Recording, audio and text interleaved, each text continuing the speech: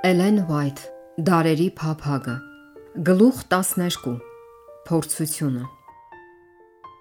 Եվ Հիսուսը Սուրբ Հոգով լցված Հորդանանից հետ դարավ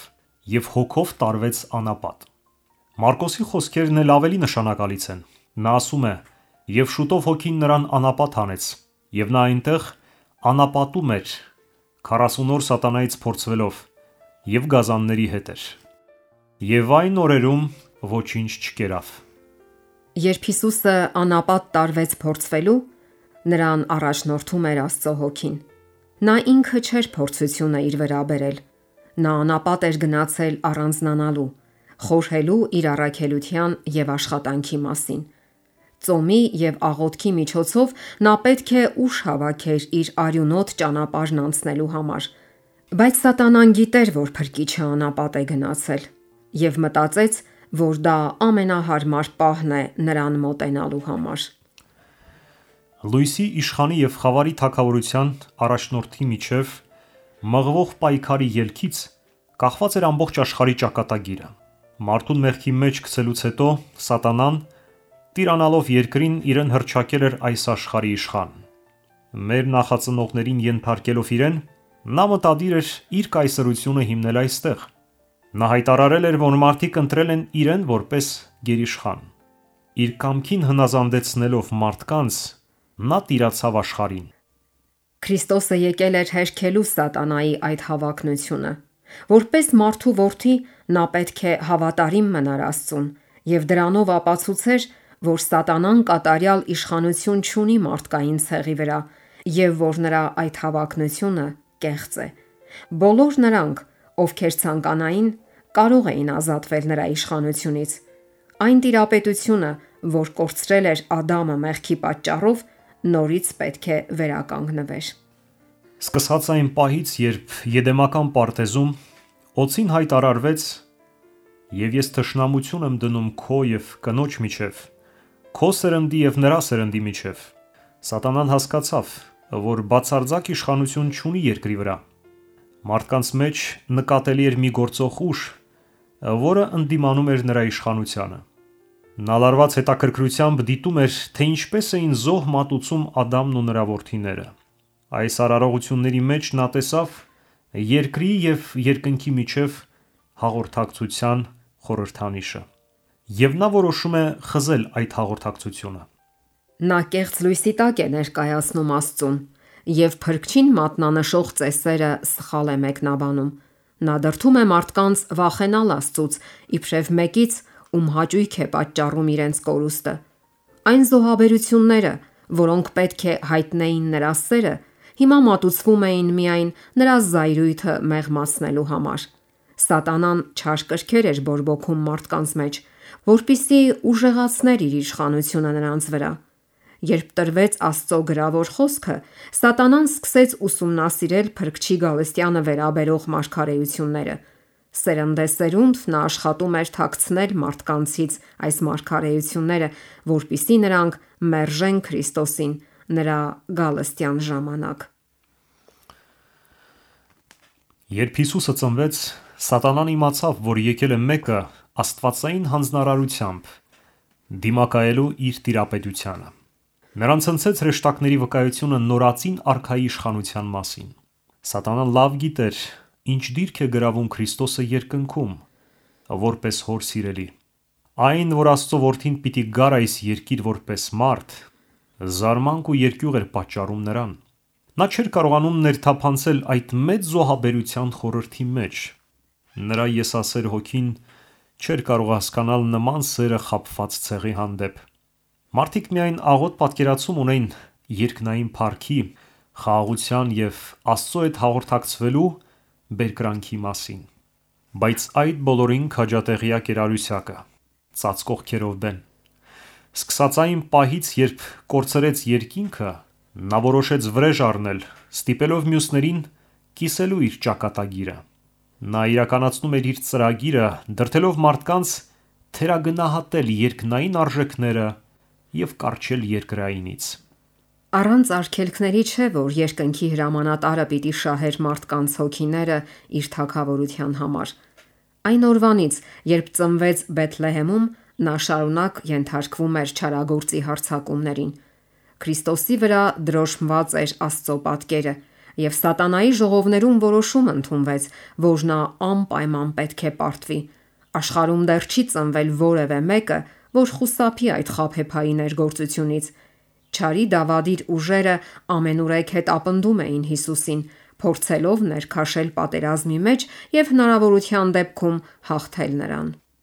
Փրկչի մկրտության ժամանակ սատանան ականատեսների մեջ էր։ Նա տեսավ իր որդուն շրջապատող հոր փառքը։ Նա լսեց Հիսուսի աստվածությունը վկայող Եհովայի ձայնը։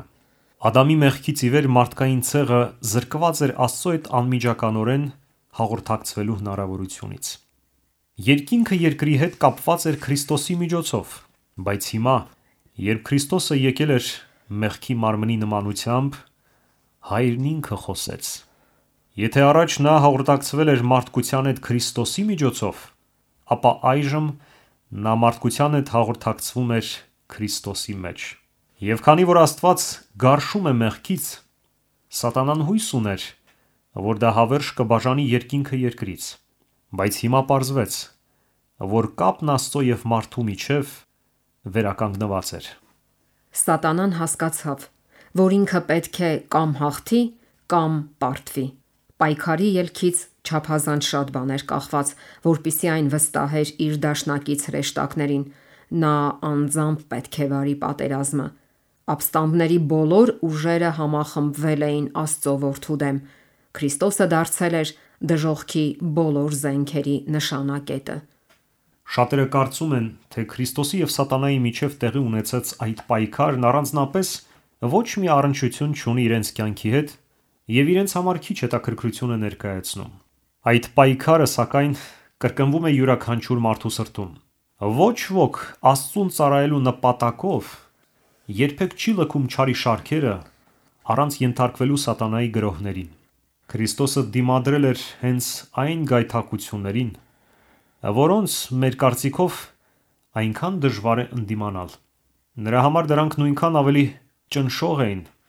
որքան նրա բնավորությունը գերազանց է մեր բնավորությունից։ Աշխարհի մեղքերի սոսկալի ծանրության տակ Քրիստոսը հաղթանակ տարավ ողորկրամոլության, աշխարհային սիրո եւ ցուցամոլության նկատմամբ։ Սրանք այն փորձություններն էին, որոնց չդիմացան Ադամն ու Եվան, եւ որոնց այնքան հեշտությամբ տրվում ենք մենք։ Վկայակոչելով Ադամի մեղքը, սատանան պնդում էր, որ Աստծո օրենքը անարդար է եւ դրան հնարավոր չէ հնազանդվել։ Ընդունելով մեր մարդկային բնությունը, Քրիստոսը պետք է փրկագներ այն, ինչ կորցրել էր Ադամը։ Բայց երբ փորձիչը գայթակղեց Ադամին, վերջինս իր վրա չէր կրում մեղքի հետևանքները։ Նա օժտված էր մարմնական, մտավոր եւ հոգեվոր կատարելությամբ։ Նա շրջապատված էր Եդեմի փառքով եւ ամեն օր հաղորդակցվում էր երկնային էակների հետ։ Բայց այդպես չէր Հիսուսի հետ, երբ նա անապատ գնաց պայքարելու սատանայի դեմ։ 4000 տարվա ընթացքում մարդու մարմնական, բարոյական եւ մտավոր ուժերը քայքայվել էին, եւ Քրիստոսը իր վրա առավ այլասերված մարդկության թուլությունները։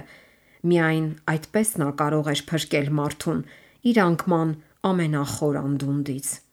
Շատերը պնդում են, թե Քրիստոսը չէր կարող չհաղթահարել փորձությունը, բայց այդ դեպքում նա չէր կարող զբաղեցնել Ադամի տեղը եւ հաղթել այն պայքարում, որում պարտվեց Ադամը։ Եթե մենք որևէ առումով ավելի ծանր փորձությունների ենթարկվենք, քան Քրիստոսը, ապա նա ի վիճակի չէր լինի օգնելու մեզ։ Բայց մեր Փրկիչն ընդունեց մարդկային էությունը իր բոլոր թերություններով։ Նա ընդունեց մարդու բնությունը փորձությանը տեղի տալու հնարավորությամբ։ Մեզ երբեք չեն սպասվում դժվարություններ, որոնք նա չի կրել։ Ինչպես Եդեմի սուրբ զույգի, այնպես էլ Քրիստոսի համար ախորժակն էր առաջին մեծ փորձության դաշտը։ Ինչից սկսվել էր անկումը, նրանից էլ պիտի սկսվեր մեր փրկության գործը։ Ինչպես Ադամը անկում ապրեց, բավարարելով իր ախորժակը, այնպես էլ ախորժակը զսպելով Քրիստոսը պիտի հաղթեր։ Եվ 40 օր ու 40 գիշեր ծոմ պահելուց հետո սովեց, եւ փորձիչը նրա մոտ գալով ասաց. «Եթե Աստծո որդին ես, ասա, որ այս քարերը հաց լինեն։ Նա էլ պատասխանեց. գրված է. ոչ միայն հացով կապրի մարդ, այլ ամեն խոսքով, որ դուրս է գալիս Աստծո բերանից։ Ադամի ժամանակներից մինչև Քրիստոսի օրերը ցանկասիրությունը այնպես էր սաստկացրել ախորժակի և կրքերի ուժը, որ դրանք գրեթե անսահմանափակ իշխանություն էին ձեռք բերել մարդու վրա։ Այդպիսով մարդիկ ստորացել և թուլացել էին և սեփական ուժերով անկարող էին հաղթահարել իրենց կրքերը։ Հանուն մարդու Քրիստոսը հաղթեց, դիմանալով այդ ծայրաստիճան դժվարին փորձությանը։ Հանուն մեզ նա այնպիսի ինքնատիրապետում դրսևորեց, որն ավելի զորեղ էր, քան սովը կամ մահը։ Եվ այս առաջին հաղթանակի մեջ ամփոփված են նաև մյուս բոլոր հարցերը, որոնք հանդիպում են խավարի ուժերի դեմ մղվող մեր ամենօրյա պայքարում։ Երբ Քրիստոսը անապատ եկավ, նրան շրջապատում էր հոր փառքը։ Կլանված Աստծո հետ հաղորդակցությամբ նա մոռացել էր մարդկային տկարությունը, բայց փառքը հեռացավ, և նա միայնակ մնաց պայքարելու փորձության դեմ։ Դա նրան ճնշում էր ամեն վայրկյան։ Նրա մարդկային էությունը ընկրկում էր սպասվող բախումից։ 40 օր նա ծոմ էր պահել և աղոթել։ Սովից թուլացած և հյուծված, հոգեվարքից հոգնած և տանջահար, այնպես խանգարված էր նրա տեսքը մարդու տեսքից և կերպարանքը մարդու որդկանց կերպարանքից։ Բացառիկ հնարավորություն էր ստեղծվել սատանայի համար, և նա կարծեց, թե հիմա կկարողանա հաղթել Քրիստոսին։ Եվ ահա, ասեսի պատասխան փրկչի աղոթքներին նրան է մոտենում մեկը երկնային հրեշտակի կերպարանքով։ Նա հայտնում է, որ Աստծուց Քրիստոսին լուր է բերել դադարեցնելու ծոմը։ Ինչպես Աստված ուղարկել էր իր հրեշտակին, որպեսզի արգելի Աբրահամին զոհաբերել Իսահակին, այնպես էլ բավարարված իր արյունոտ ճանապարհն անցնելու Քրիստոսի պատրաստակամությամբ Հայրը հրեշտակ է ուղարկել ազատելու նրան։ Ահա այս էր լուրը, որ բերվեց Հիսուսին։ Փրկիչը թուլացած էր սովից և սաստիկ ուտել էր ուզում, երբ անսպասելիորեն վրա է հասնում սատանան։ Ցույց տալով անապատում ցրիվ եկած քարերը, որ հացի բոքոններ էին հիշեցնում, փորձիչն ասում է. եթե Աստծո որդին ես, ասա, որ այս քարերը հաց լինեն։ Թեև նա հայտնվում է լույսի հրեշտակի կերպարանքով, նրան մատնում են առաջին իսկ խոսքերը. Եթե Աստծո որդին ես։ Դրանք կասկածանք են ներշնչում։ Եվ եթե Հիսուսն աներ այն, ինչ առաջարկում էր սատանան, դա կնշանակեր, որ նա ընդունում է կասկածանքը։ Փորձիչը մտադրվում է հաղթել Քրիստոսին նույն ձևով, ինչպես դա նրան հեշտությամբ հաջողվեց մարդկային ցեղի պատմության սկզբում։ Ինչպիսի խորամանկությամբ սատանան մոտեցավ Եվային Եդեմում։ Իրավ Աստված ասաց, որ պարտեզի ոչ մի ծառից չուտեք։ Ինչ որտեղ փորձչի խոսքերը ճշմարիտ են, բայց նրա խոսելու եղանակը քողարկված արհամարհանք է արտահայտում Աստծո խոսքերի նկատմամբ։ Դրանցում կասկած կար, աստվածային ճշմարտության մի ծածուկ ժխտում։ Սատանան ձգտում էր Եվային ներշնչել այն միտքը, որ Աստված չի անի այն, ինչ խոստացել է, և նա չի արգելի ճաշակել այդ գեղեցիկ պտուղը, որովհետև դա հակասում է մարդու հանդեպ ունեցած նրա սիրուն ու կարեկցանքին։ Այդպես էլ հիմա խաբեբան նույն միտքը փորձում է ներշնչել Քրիստոսին։ Եթե Աստծո որդին ես։ Այս խոսքերը դառն ու ցավալի հուշեր են արթնացնում նրա մտքում։ Նրա ձայներանգը բացարձակ անվստահություն է արտահայտում։ Միթե Աստված այդպես կվարվեր իր որդու հետ։ Միթե նա կթողներ նրան անապատում վայրի գազանների մեջ, առանց սննդի, առանց ընկերների, առանց մխիթարության։ Նա անուղղակիորեն ակնարկում է, որ Աստված երբեք չէր կամենա իր որդուն գցել նման վիճակի մեջ։ Եթե Աստծո որդին ես, ցույց տուր քո զորությունը, ազատելով քեզ այս ճնշող սովից։ Հրամայիր, որ այս քարը հաց դառնա։ Երկնքից ասված խոսքը դա է իմ սիրելի որդին, որին ես հավանեցի, դեռևս հնչում էր սատանայի ականջներում, բայց նա որոշել էր ստիպել Քրիստոսին չհավատալ այս վկայությանը։ Աստծո խոսքը Քրիստոսի համար իր աստվածային առաքելության երաշխիքն էր։ Նա եկել էր ապրելու մարդկանց մեջ որպես մարդ, եւ խոսքն էր, որ հաստատեց նրա կապը երկնքի հետ։ Սատանայի նպատակն էր կասկած հարուցել նրա մեջ այդ խոսքի նկատմամբ։ Բանսարկուն գիտեր, որ եթե հնարավոր լինի սասանել Քրիստոսի հավատը առ Աստված, ապա այդ ամբողջ հակամարտությունը կավարտվի իր օգտին, եւ ինքը կկարողանա հաղթել Հիսուսին։ Նա հուսով էր, որ վհատության եւ ծայրահեղ սովի ճնշման տակ Քրիստոսը կկորցնի հավատը իր հոր հանդեպ եւ հրաշք կգործի իր համար։ Եթե միայն նա այդպես վարվեր, փրկության ծրագիրը ձախողված կլիներ։ Երբ Սատանան եւ Աստծո որդին առաջին անգամ բախվեցին, Քրիստոսը երկնային զորքերի հրամանատարն էր, եւ Սատանան երկնքում ծագած խռովության ղեկավարը դուրս գցվեց։ Հիմա նրանց դերերն ակնհայտորեն փոխվել էին, եւ Սատանան իր ողջ ուժով փորձում էր օգտվել թվացial առավելությունից։ Ամենահզոր հրեշտակներից մեկը, ասում է նա, արտաքսվել է երկնքից։ Հիսուսի տեսքը ցույց է տալիս, որ հենց ինքն է այդ ընկած հրեշտակը, լքված Աստծուց եւ մարդկանցից։ Աստվածային էակն իր զորու կլիներ հաստատել իր պնդումը, եթե հրաշք գործեր։ Եթե Աստծո որդին ես, ասա, որ այս քարերը հաց լինեն։ Ստեղծագործ ուժի նման դրսևորումը, համոզում է փորձիչը, աստվածության անհերքելի ապացույց կլինի, այն վերջ կդնի վիճաբանությանը։ Հիսուսը լուռ, բայց ոչ առանց ներքին պայքարի, լսեց մեծագույն խաբեբային։ Սակայն Աստծո որդին չպետք է իր աստվածությունը ապացուցեր սատանային կամ բացատրեր իր նվաստացման պատճառը։ Խռովարարի պահանջներին զիջելով անհնար էր որևէ բան ձեռք բերել մարդու բարօրության կամ Աստծո փառքի համար։ Եթե Քրիստոսը համաձայներ թշնամու առաջարկին, սատանան միևնույնն է կասեր. «Ինձ մի նշան ցույց տուր, հավատամ, որ դու ես Աստծո որդին»։ Ոչ մի ապացույց չէր կարող նրա մեջ փշրել խռովության ոգին, եւ Քրիստոսը չպետք է աստվածային զորությունը օգտագործեր իր սեփական շահի համար։ Նա եկել էր կրելու փորձությունն այնպես, ինչպես մենք պետք է կրենք, եւ հավատի ու հնազանդության օրինակ թողնելու մեզ։ Ոչ այստեղ, ոչ էլ իր հետագա ամբողջ երկրային կյանքի ընթացքում նա ոչ մի հրաշք չգործեց իր բարօրության համար։ Նրա բոլոր հրաշքներն արվեցին ի բարօրություն ուրիշների։ Թեև Հիսուսը հենց սկզբից էլ ճանաչեց սատանային,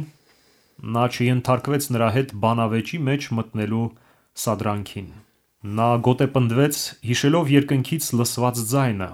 եւ ապավինեց իր հոր սիրուն։ Նա չպետք է զիջեր փորձությանը։ Հիսուսը սատանային պատասխանեց Աստվածաշնչի խոսքերով. «Գրված է», ասաց նա։ Յուրաքանչյուր փորձության մեջ նրա զենքը Աստծո խոսքն էր։ Սատանան հրաշք պահանջեց Քրիստոսից, որպես ապացույց իր աստվածության, սակայն բոլոր հրաշքներից առավել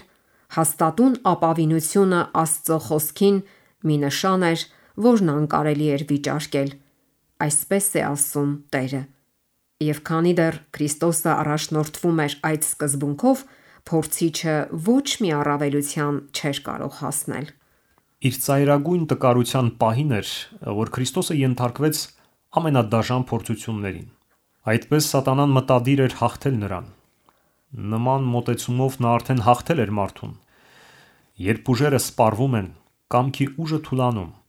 իսկ հավատը դադարում է ապավինել Աստծուն, ապա նրանք, ովքեր երկար ժամանակ խիզախորեն պայքարել են հանուն արդարության, պարտության են մատնվում։ Մովսեսը հոգնել էր Իսրայելի 40-ամյա թափառումներից, երբ նրա հավատը մի պահ կորցրեց իր կապը անսահման զորության հետ։ Նա ուժասպառ եղավ ավետյաց երկրի հենց սահմանների մոտ։ Նույնը կատարվեց նաև Եղիայի հետ։ Նա անվախորեն դուրս էր եկել Աքաբ թագավորի եւ Իսրայելի ամբողջ ազգի դեմ, որոնց գլխավորում էին Բահաղի 450 մարգարեները։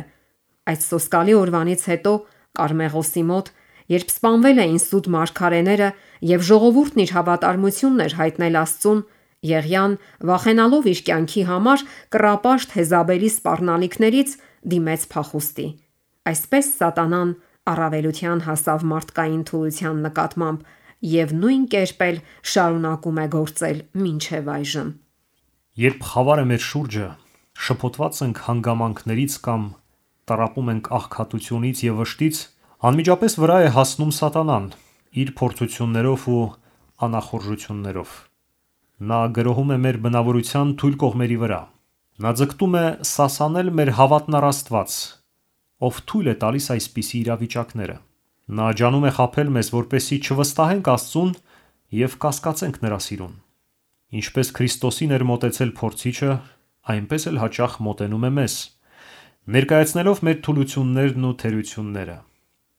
Նա փորձում է հուսահատության մեջ գցել մեզ, որ այլևս չապավինենք Աստծուն։ Նա վստահ է, որ հաջողության դեպքում ավարն իրենն է։ Եթե մենք դիմավորեինք նրան այնպես, ինչպես Հիսուսն էր անում, ապա շատ պարտություններից խույս կտայինք։ Վիճաբանության մեջ մտնելով թշնամու հետ, մենք առավելություն ենք տալիս նրան։ Երբ Քրիստոսն ասաց փորձչին ոչ միայն հացով կապրի մարդ, այլ ամեն խոսքով, որ դուրս է գալիս Աստծո բերանից, նա կրկնեց այն խոսքերը, որ ավելի քան 1400 տարի առաջ ասել էր Իսրայելին. Քո Եհովա Աստվածը այս 40 տարվա ընթացքում քեզ մանածեց անապատի մեջ եւ քեզ խոնարհեցրեց եւ սոված պահեց եւ մանանա ուտեցրեց, որ ոչ դու էիր ճանաչում, ոչ քո հայրերը, որ քեզ իմացնի, թե ոչ միայն հացով կապրի մարդ, այլ Եհովայի բերանից դուրս եկած ամեն խոսքով։ Անապատում, երբ սննդի բոլոր պաշարները սպառվել էին, Աստված երկնքից մանանա ուղարկեց իր ժողովրդին, ում ինչքան որ հարկավոր էր։ Սննդի այս ապահովումը պետք է սովորեցներ նրանց, որ եթե նրանք վստահեն Աստծուն եւ քայլեն նրա ճանապարհներով, նա չի լքի իրենց։ Փրկիչն այժմ կրկնում էր այն խրատը, որ տրվել էր Իսրայելին։ Աստծո խոսքով էր օգնություն տրվել հրեաների բազմությանը եւ հենց նույն խոսքով էլ այն պիտի տրվեր նաեւ Հիսուսին։ Նա սպասում էր, որ Աստված իր ժամանակին օգնություն կուղարկի իրեն։ Անապատ գնալով նա Աստծո կամքին էր հնազանդվել եւ սնունդ չէր ընդունի, հետևելով սատանայի դրդումներին։